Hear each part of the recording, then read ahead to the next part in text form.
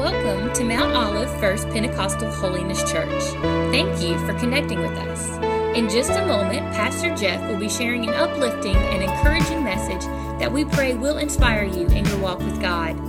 Our desire at MOF PHC is for you and your family to find hope in Jesus Christ so that He will transform your life. Thanks again for connecting with us.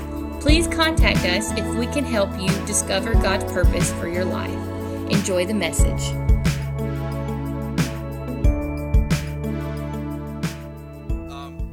It is an honor for me to be here today to get a chance to speak. An honor that my pastor is actually getting a chance to get away, to get some refreshing. As Pastor Kevin said it earlier, Pastor Jeff's heart is huge, and he'll burn the candle at both ends trying to make sure that he can touch people's lives.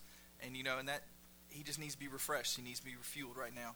And Michael Sykes said it on Wednesday night, and just his message was fantastic. What really stood out to me before he even really got going, he stopped everything and he said, we need to make sure that we are praying for our pastor every single day. We need to make sure that we're doing that.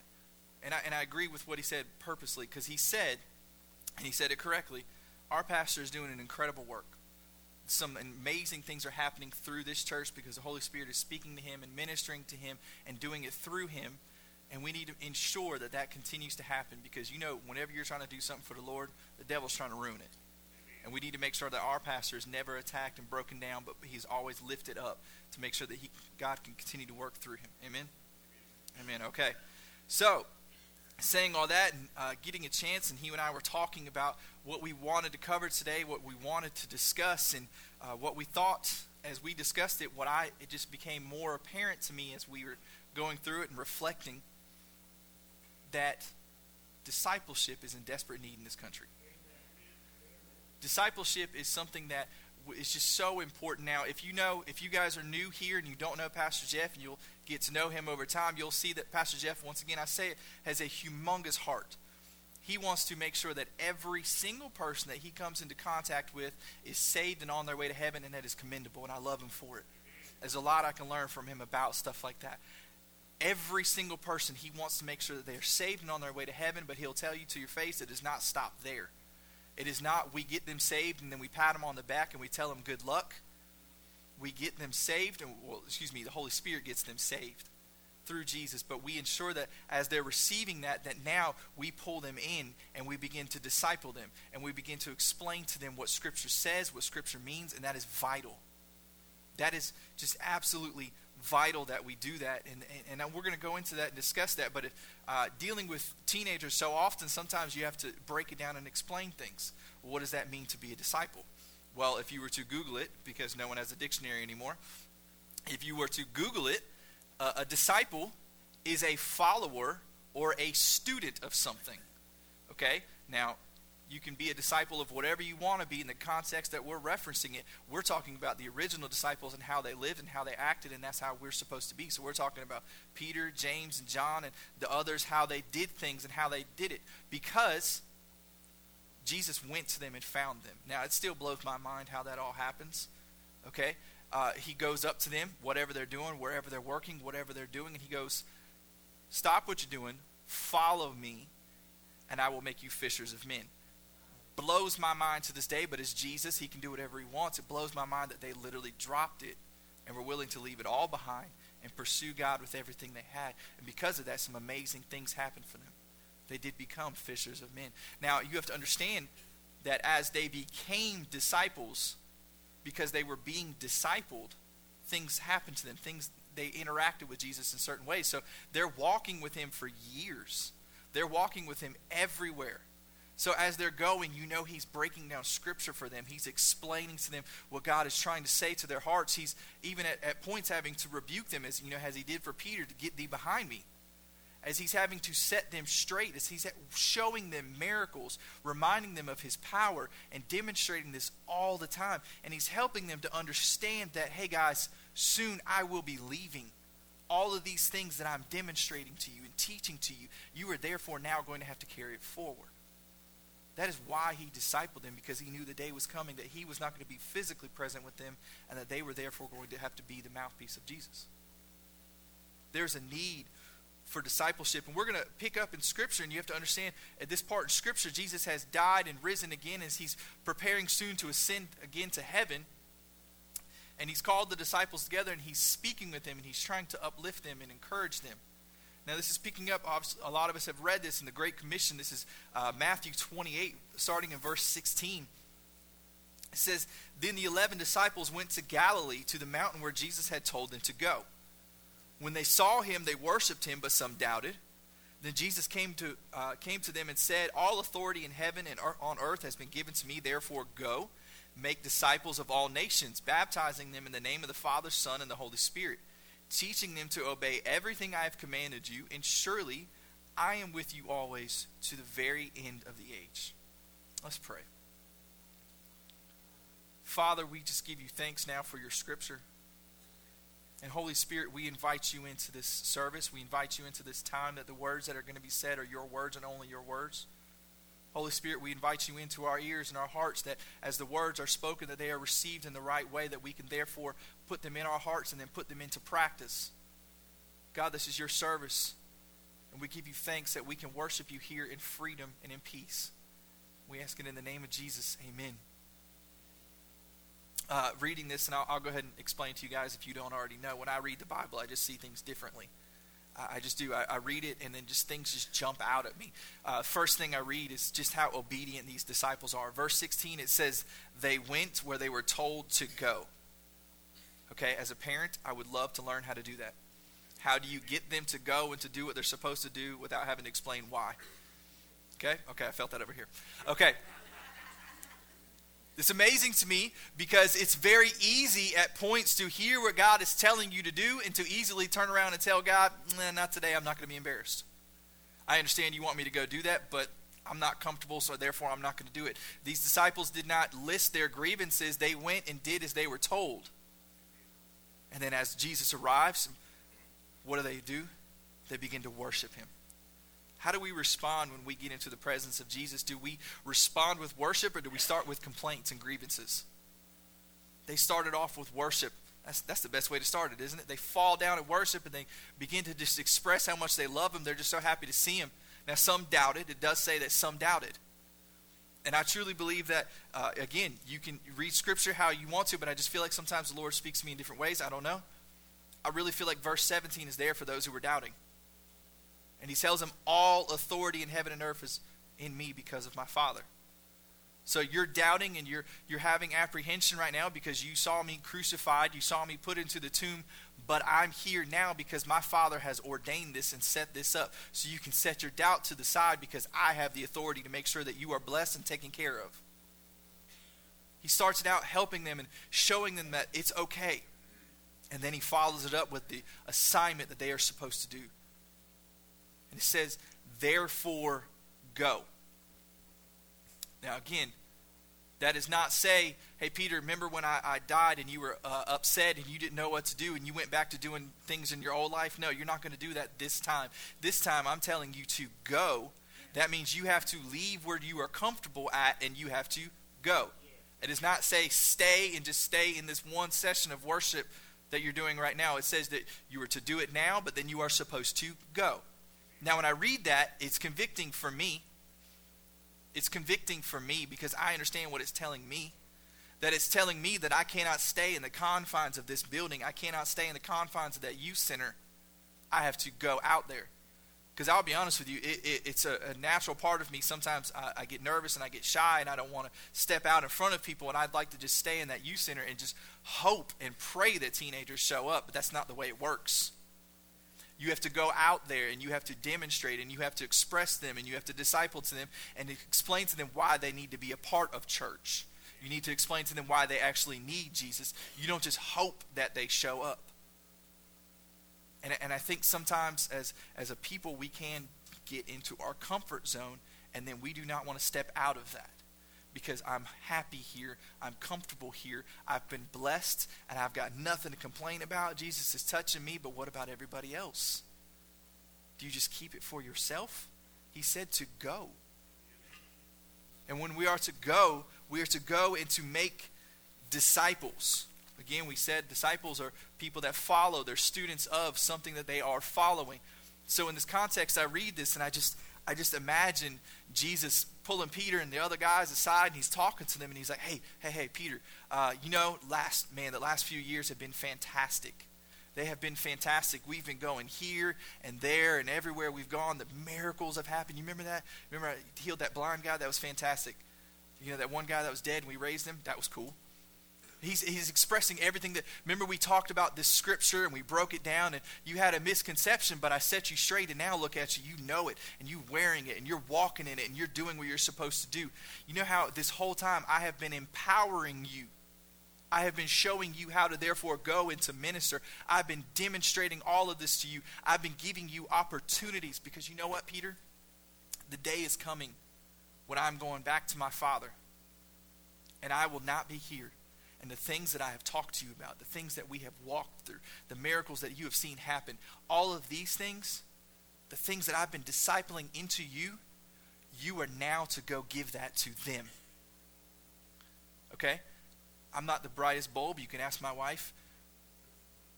First question out of my mouth would be, who are they? I get what you're trying to say, Jesus, that was fantastic. You're trying to tell me to go minister to them, but who are they? Well, it's fantastic. He goes on to tell him, he says, go and make disciples of all nations. That means everyone. That's not easy to do.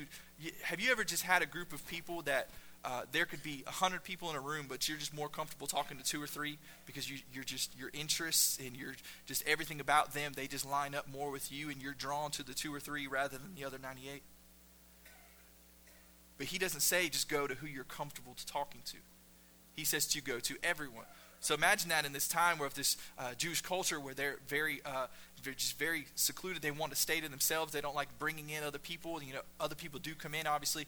You heard the parable of the Good Samaritan? That was like a slap in the face to the religious people because the Samaritans were viewed as lower people. He's even saying go to those people. The ones you do not view as equal with you, you need to go talk to them. That's for all of us. So that means literally if someone is in front of you, God has placed them in your path and they are living and breathing, you're supposed to disciple them.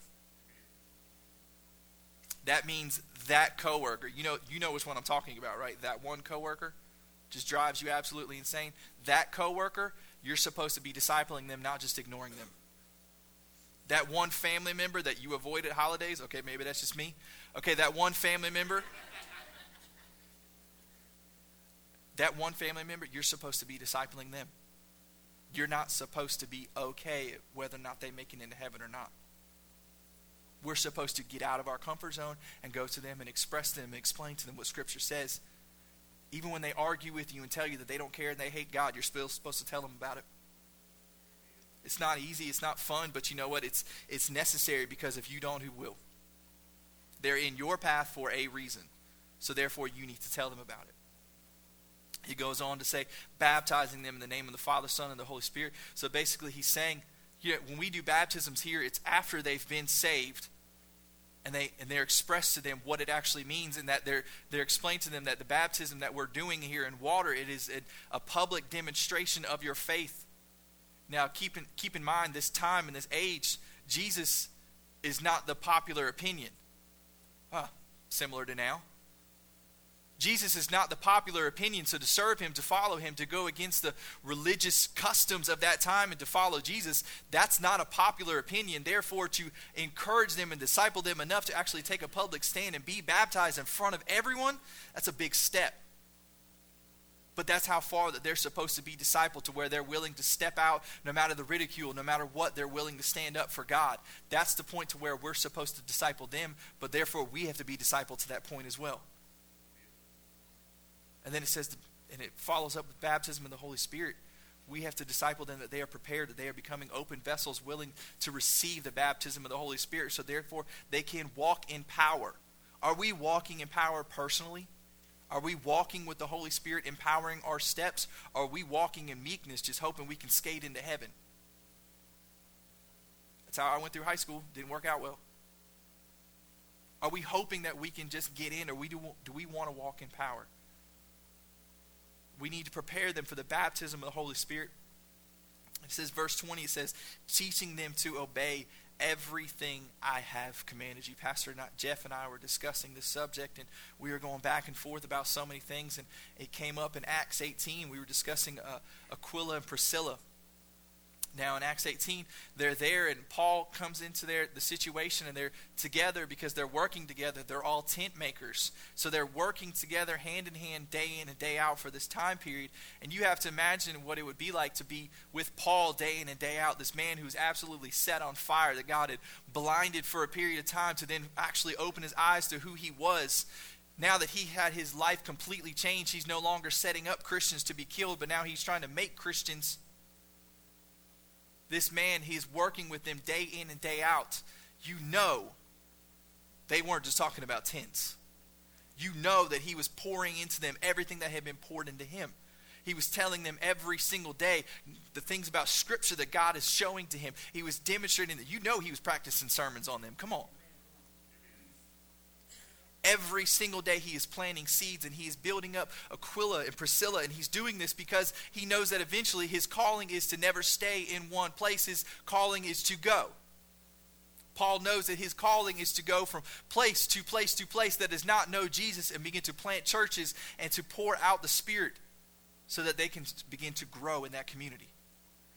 That is his calling. And Paul has moved on now. He's built up Aquila and Priscilla, and he's moved on to another place to spread the gospel. And then we have a new guy step onto the scene, Apollos. This is starting in verse 24. Acts 18:24, it says, "Meanwhile, a Jew named Apollos, a native of Alexandria, came to Ephesus. He was a learned man with a thorough knowledge of the Scriptures.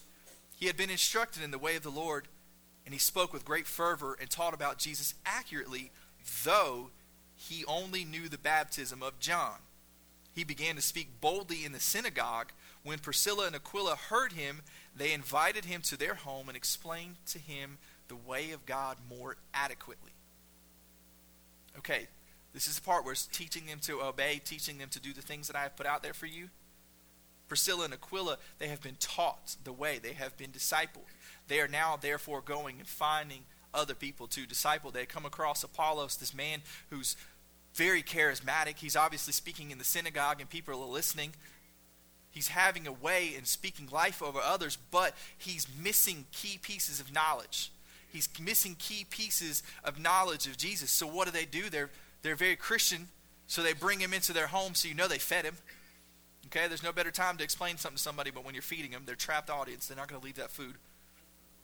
Okay, they're ministering to him. They're speaking to him. They're building him up. If you read on in Scripture after this time, he goes on to do some amazing things for the early church. How less would have his ministry been had he not known everything he needed to know of Jesus? How diminished would it be as he's trying to portray the word of Jesus if he had not been discipled and explained to? He had the charisma, he had knowledge, he had the ability to get up there and the boldness to get up and speak, but he did not have the complete, utter knowledge of Christ that he needed. But Priscilla and Aquila pulled him to the side, and they began to disciple him and build him up.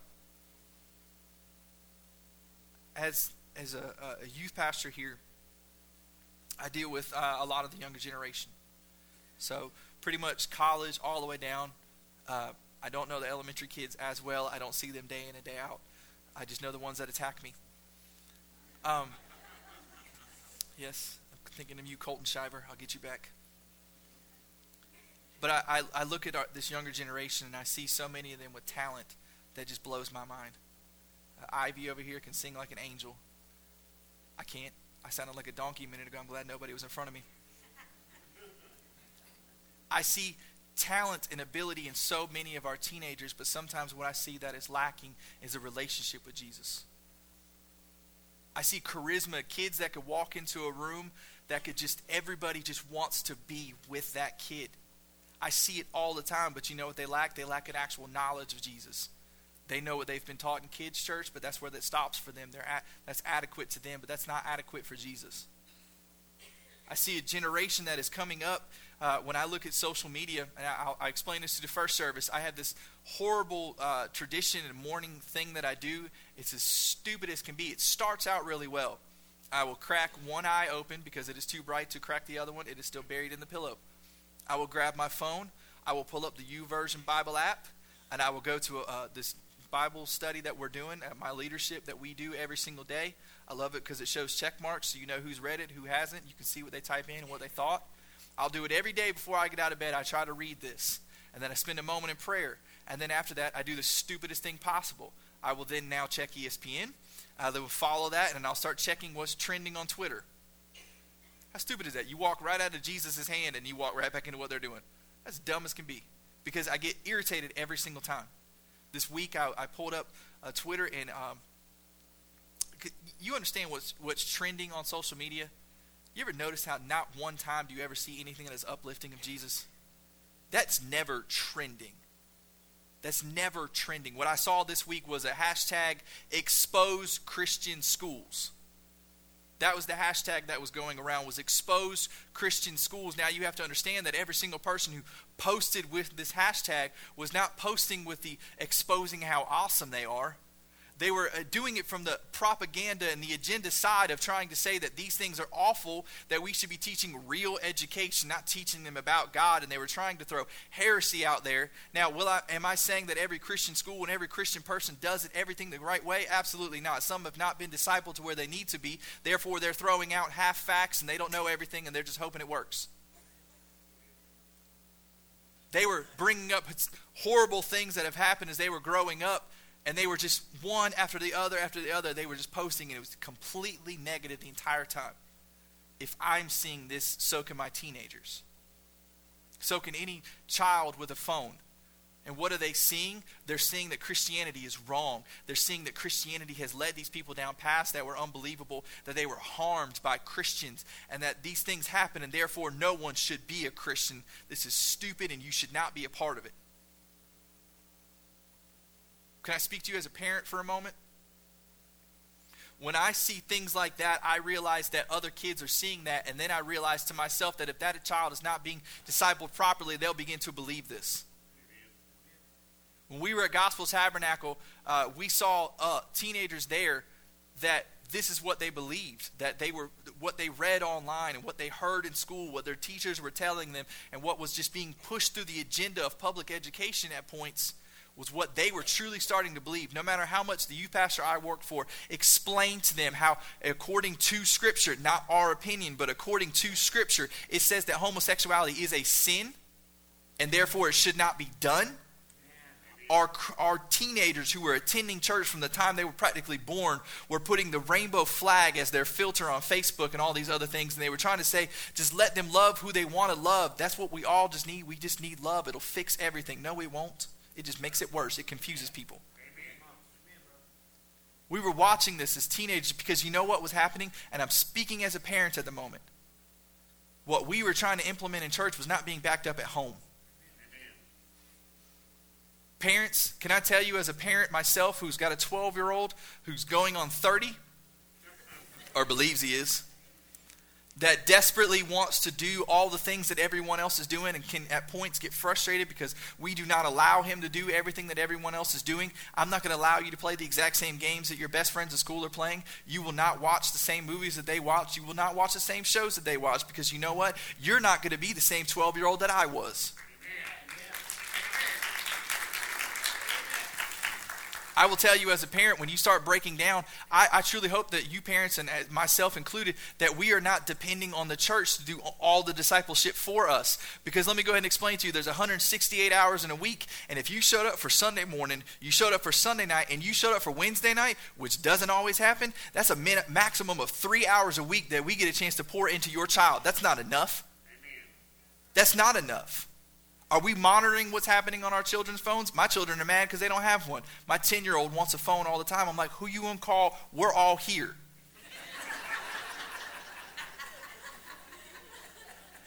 I threaten him all the time. I'm like, fine, you want a phone? I'll get you a jitterbug. You'll have mom, dad, and the police. That's it.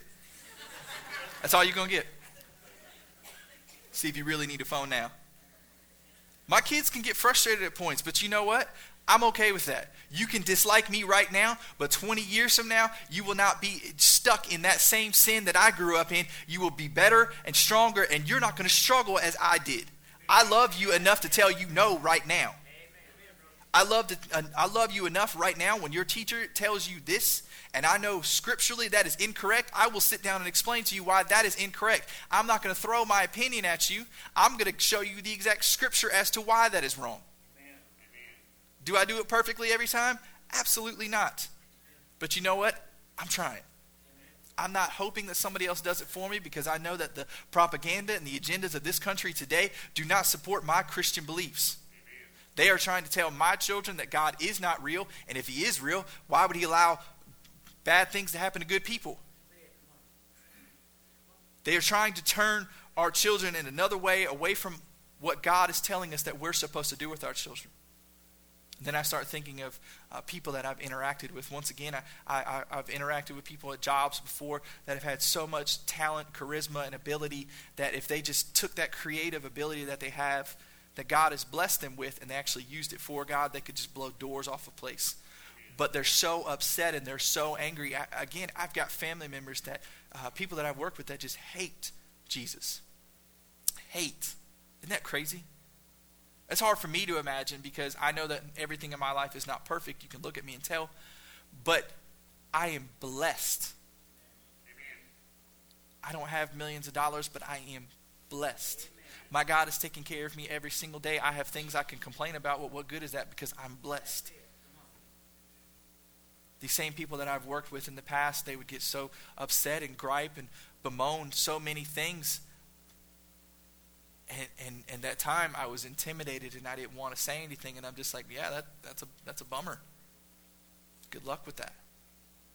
I wasn't built up and discipled enough in myself to then turn around and tell those people that are frustrated and angry, that are saying they hate God. I wasn't prepared enough in my scripture to combat them. Because, if you try to combat somebody who's angry and upset and you try to battle them with opinions, the phrase they say, don't argue with an idiot because people won't be able to tell who's who. If you try to argue with somebody with your opinion only, you're not doing any good. You're just fueling their fire.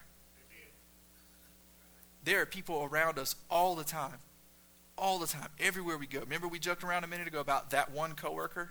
You know who they are? Those people need to be discipled. Those people need to be ministered to. That's what it talks about in the Great Commission, that we're supposed to go, get out of our comfort zone. Am I comfortable talking to other people about Jesus all the time? No. I told the first service, I get nervous at points going somewhere with Jeff Dale. When I first got this job, we went to Piggly Wiggly. Man, he knew everyone in there and was like praying for people, anointing people, and I'm just like, what are we doing? I'm serious. We went out the first time I got to do Kiss Mount Olive. Those of you who don't know what that is, we go around Mount Olive. We give out like little bags of Hershey Kisses and an invite card, and we just tell people to have a blessed day, that God's thinking of you. It might be rough here at the office today, but God's thinking of you, and every time you eat one of these, just remember that. I remember going into a business, and this lady saw Jeff walk through the door. I'm right behind him. She sees Jeff come through the door. All her coworkers are around her. She breaks down crying, literally breaks down crying, runs up to Jeff, and they just start praying in the middle of everyone. And I'm just like, are we going to do this right here? Like, we could pull her to the side. Like, nah, you go somewhere with Jeff Dale, you're going to fix it today. I was not ready, okay? Kevin did not warn me of this. But you know what? My pastor, when he does that, he's doing what's supposed to be done. He doesn't care about how he looks. He doesn't care about other people's opinions. He cares about making sure that he is obedient to God. So when God tells him to go and make disciples, he's going to go. And if you're going with him, you better hang on. It says to go and make disciples of everybody. Once again, if they're living and they're breathing and you can talk to them and they're in your path, you better tell them about Jesus, because you don't know if anybody else is doing it. You cannot just assume that they're going to get enough Jesus from somebody else. You can't assume that they get enough Jesus on Sundays. Some of them don't go to church. When are they supposed to get it if you don't tell them? We have been given the task of the commission. It is not something that we can just happenstance and hope it happens. Pastor Jeff laid out last week. So from where you're sitting right now, 5 miles around us, he laid it out there perfectly. There are 3,000 people that are unchurched. 3,000 people that are unchurched from where you're sitting right now. Okay, if we were to rephrase that, from where you're sitting right now within 5 miles, there are 3,000 people that if they are not told something about God, if they're not shown the Savior, they are absolutely going to hell. Are we still comfortable with that number? He asked last week, what are we going to do to reach them? I would ask the question in a different way. I would ask the question right now, are you prepared to try to reach them? Because a gimmick or a slogan will not get them into heaven. We absolutely love God and love people, but somebody who's mad and upset, that means nothing to them.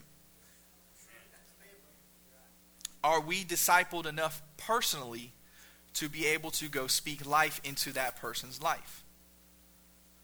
Are we there where we're supposed to be? Pastor Kevin, would you come play? What are we going to do to reach them? Well, first, we're going to make sure that we're good. I had the first slide up there earlier said discipleship. If we were to actually change it up and actually add to it, it should say discipleship, be one, make one.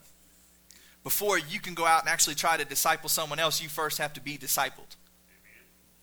You first have to receive from the Lord, okay? So in order to be discipled, first you have to be a follower. That means you have to be saved. If you're not saved today, today's the day to get that fixed. We have to first be willing to be poured into. So often as a younger Christian, I believed in Jesus, but I didn't want to hear what you had to say. I wasn't willing to be poured into. I didn't want to be corrected because that's not fun. I want to be right. I want to have fun. I don't want to be told that what I'm doing is wrong. You have to be willing to be poured into. You have to be willing to get into a place of worship as often as possible. There's a statistic that says that if people attend church once every 6 weeks, they consider that their home church. If you're attending church once every 6 weeks, I'm not a math whiz, but that's not very often when you consider there's only 52 weeks in a year. I mean, you're attending less than 10 times a year if that's what you're doing.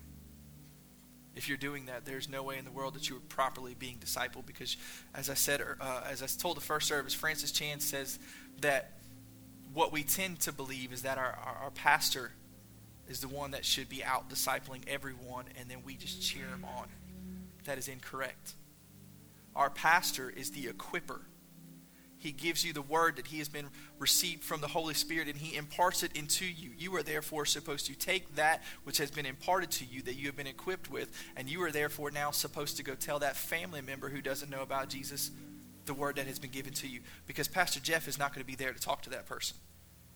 Pastor Jeff cannot go to your job and talk to those people that you work with every single day. He can't. He is one man already burning the candle at both ends. It's impossible. Therefore, you are supposed to receive from him. So you need to be in a place of worship to receive it. Personally, we have to do some other things for ourselves to play on words and to play on what our church is doing. We have to be willing to immerse ourselves into the Bible.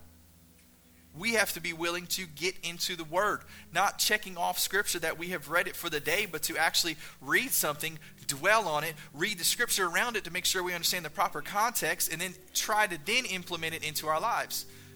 Don't just read Jesus wept and say, I would too. But understand why he wept. Understand the heart that he had in that moment. Pray that you have that same heart for those that are struggling. We should spend personal time in prayer. Not just giving him our list of things that we want done, but also listening to him as he's telling us what we need to implement in our lives. We have to be one before we can make one. We have to be discipled. Do you have a Priscilla or an Aquila in your life right now? Do you have someone that can come alongside of you that is further along in their walk with God that can pour into you? That's a big thing for us this year as a staff, that we're supposed to find people that can pour into us, that you know where you want to go down that road, find somebody that's already there and get them to pour into you. I joke that Mama T reminds me of my grandma. She reminds me of my grandma. I remember what my grandma was to so many people growing up. She was literally called grandma by everybody at the church. My grandma she just did everything she could to get every single kid in the neighborhood. She had like a 6-seater Buick, and I don't want to tell you how many kids were in it. Let's just say it looked like a clown car with people getting out of it constantly. But every single one of those kids remembered my grandma and remembered how she poured into them and loved on them and told them about Jesus. When my grandma passed away, there was more than just my family that was crying over her passing, because she was willing to take the time and to pour into them. Do you have an Aquila and a Priscilla in your life to set you straight when you're not doing what you're supposed to do? If you don't, find one. Find someone that's strong enough in their faith to hold you accountable when you're not. We need to do that. We need to be building ourselves up daily, because there are people in our lives that need to hear about Jesus, and if we don't tell them, who will? As we're being built up, we need to ask God for wisdom and how to speak to those people. We need to ask God for favor, that the opportunities will open up, the words to say when it does open up. I don't want to wing it when it comes to those that I love to make sure they get into heaven. I want to make sure I'm prepared. I have sisters today that I'm worried about. If I'm not preparing myself, and who will? I have people that I used to work with that if I were to seriously be honest, if they were to die today, they are on their way to hell. Am I okay with that? Am I comfortable with that? No. Therefore, I need to pray to have the opportunity to speak life into them, that their lives would change and that they would turn from what they're doing.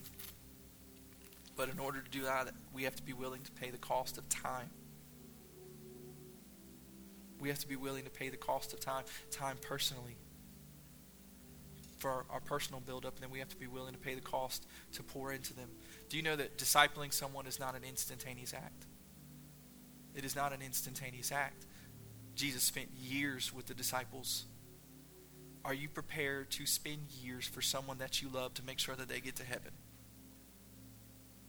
My grandmother, one of my favorite Christians of all time, probably the biggest reason I am a Christian, she poured into my grandpa day after day after day after day. He would yell, he'd get irritated, he'd ignore her, but every single day she prayed for him. Every single day she said something to him about Scripture. And every single day, or every time that there was a chance the doors were open at the church, he saw her going in. Do you know that it wasn't till my grandfather was basically on his deathbed that he finally turned his life to the Lord? But he did it. But he did it. She put years and years and years and years into this. But the payoff was there. Are we willing to put forth the effort no matter the cost? Are we willing to put forth that, so therefore that the ones that we love, the ones that we know that God is calling us to speak to make sure they get into heaven? Would you guys stand with me?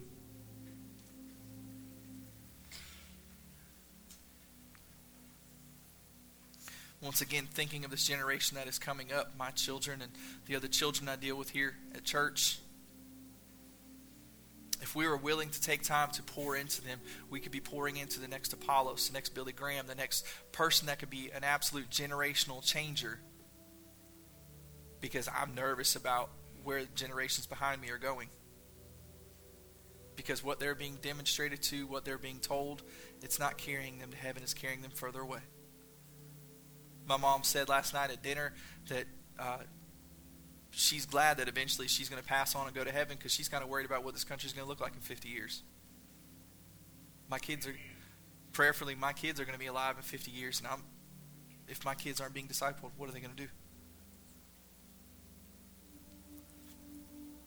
We've been commissioned to be the hands and feet of Jesus, going out and to make disciples. Would you pray with me?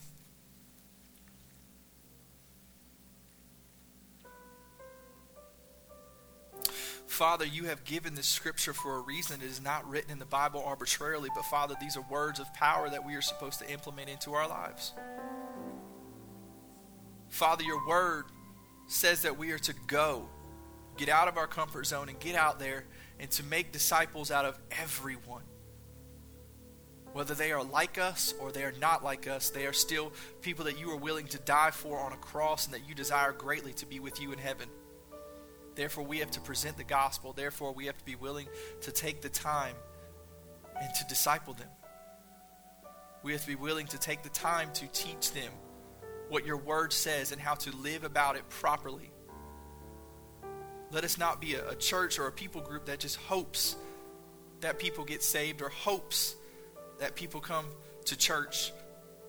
Let us be a people that are willing to go out and to minister, to go out and to disciple, to get out of our comfort zone, to be willing to pay the cost that is so minuscule when compared to the cost you paid upon the cross. Help us, Father, to be who you've called us to be. Today, if there's a single person here in this room that does not know you as their Savior, that has not been discipled, I pray, God, that you would grab a hold of their hearts. Father, if they don't know you as their Savior, it's such an easy fix that they may have been putting off. Today is the day to fix that. No longer should we put it off, but we should do as your word says. We should call out to you. Call out to you, confessing our sin, asking for forgiveness, and then calling you in and asking you to be the Savior and Lord of our lives. Help those today who do not know you to call out to you today, to change the way they are living. But don't try to change it by their own physical means, but through your Holy Spirit. God, let us be a church that cares. I beg, Father, that you would put even just one person on every heart and mind that is here today, that we would be willing to dedicate ourselves to that person, to ensure that that person is discipled, that person is making their way to heaven. Let us have a heart of compassion. And Father, as you said that all authority is in your hands and that you would be with us to the end of the age, Father, as we're getting tired or we're getting frustrated, we feel like the words that we're saying are hitting a brick wall, remind us that we are doing your will and those seeds are being planted and that you are there refreshing us and taking care of us. God, we just give you praise for this. God, we're not worthy to help you, to assist you, but God, you have asked us to do it. Let us be responsive to your word.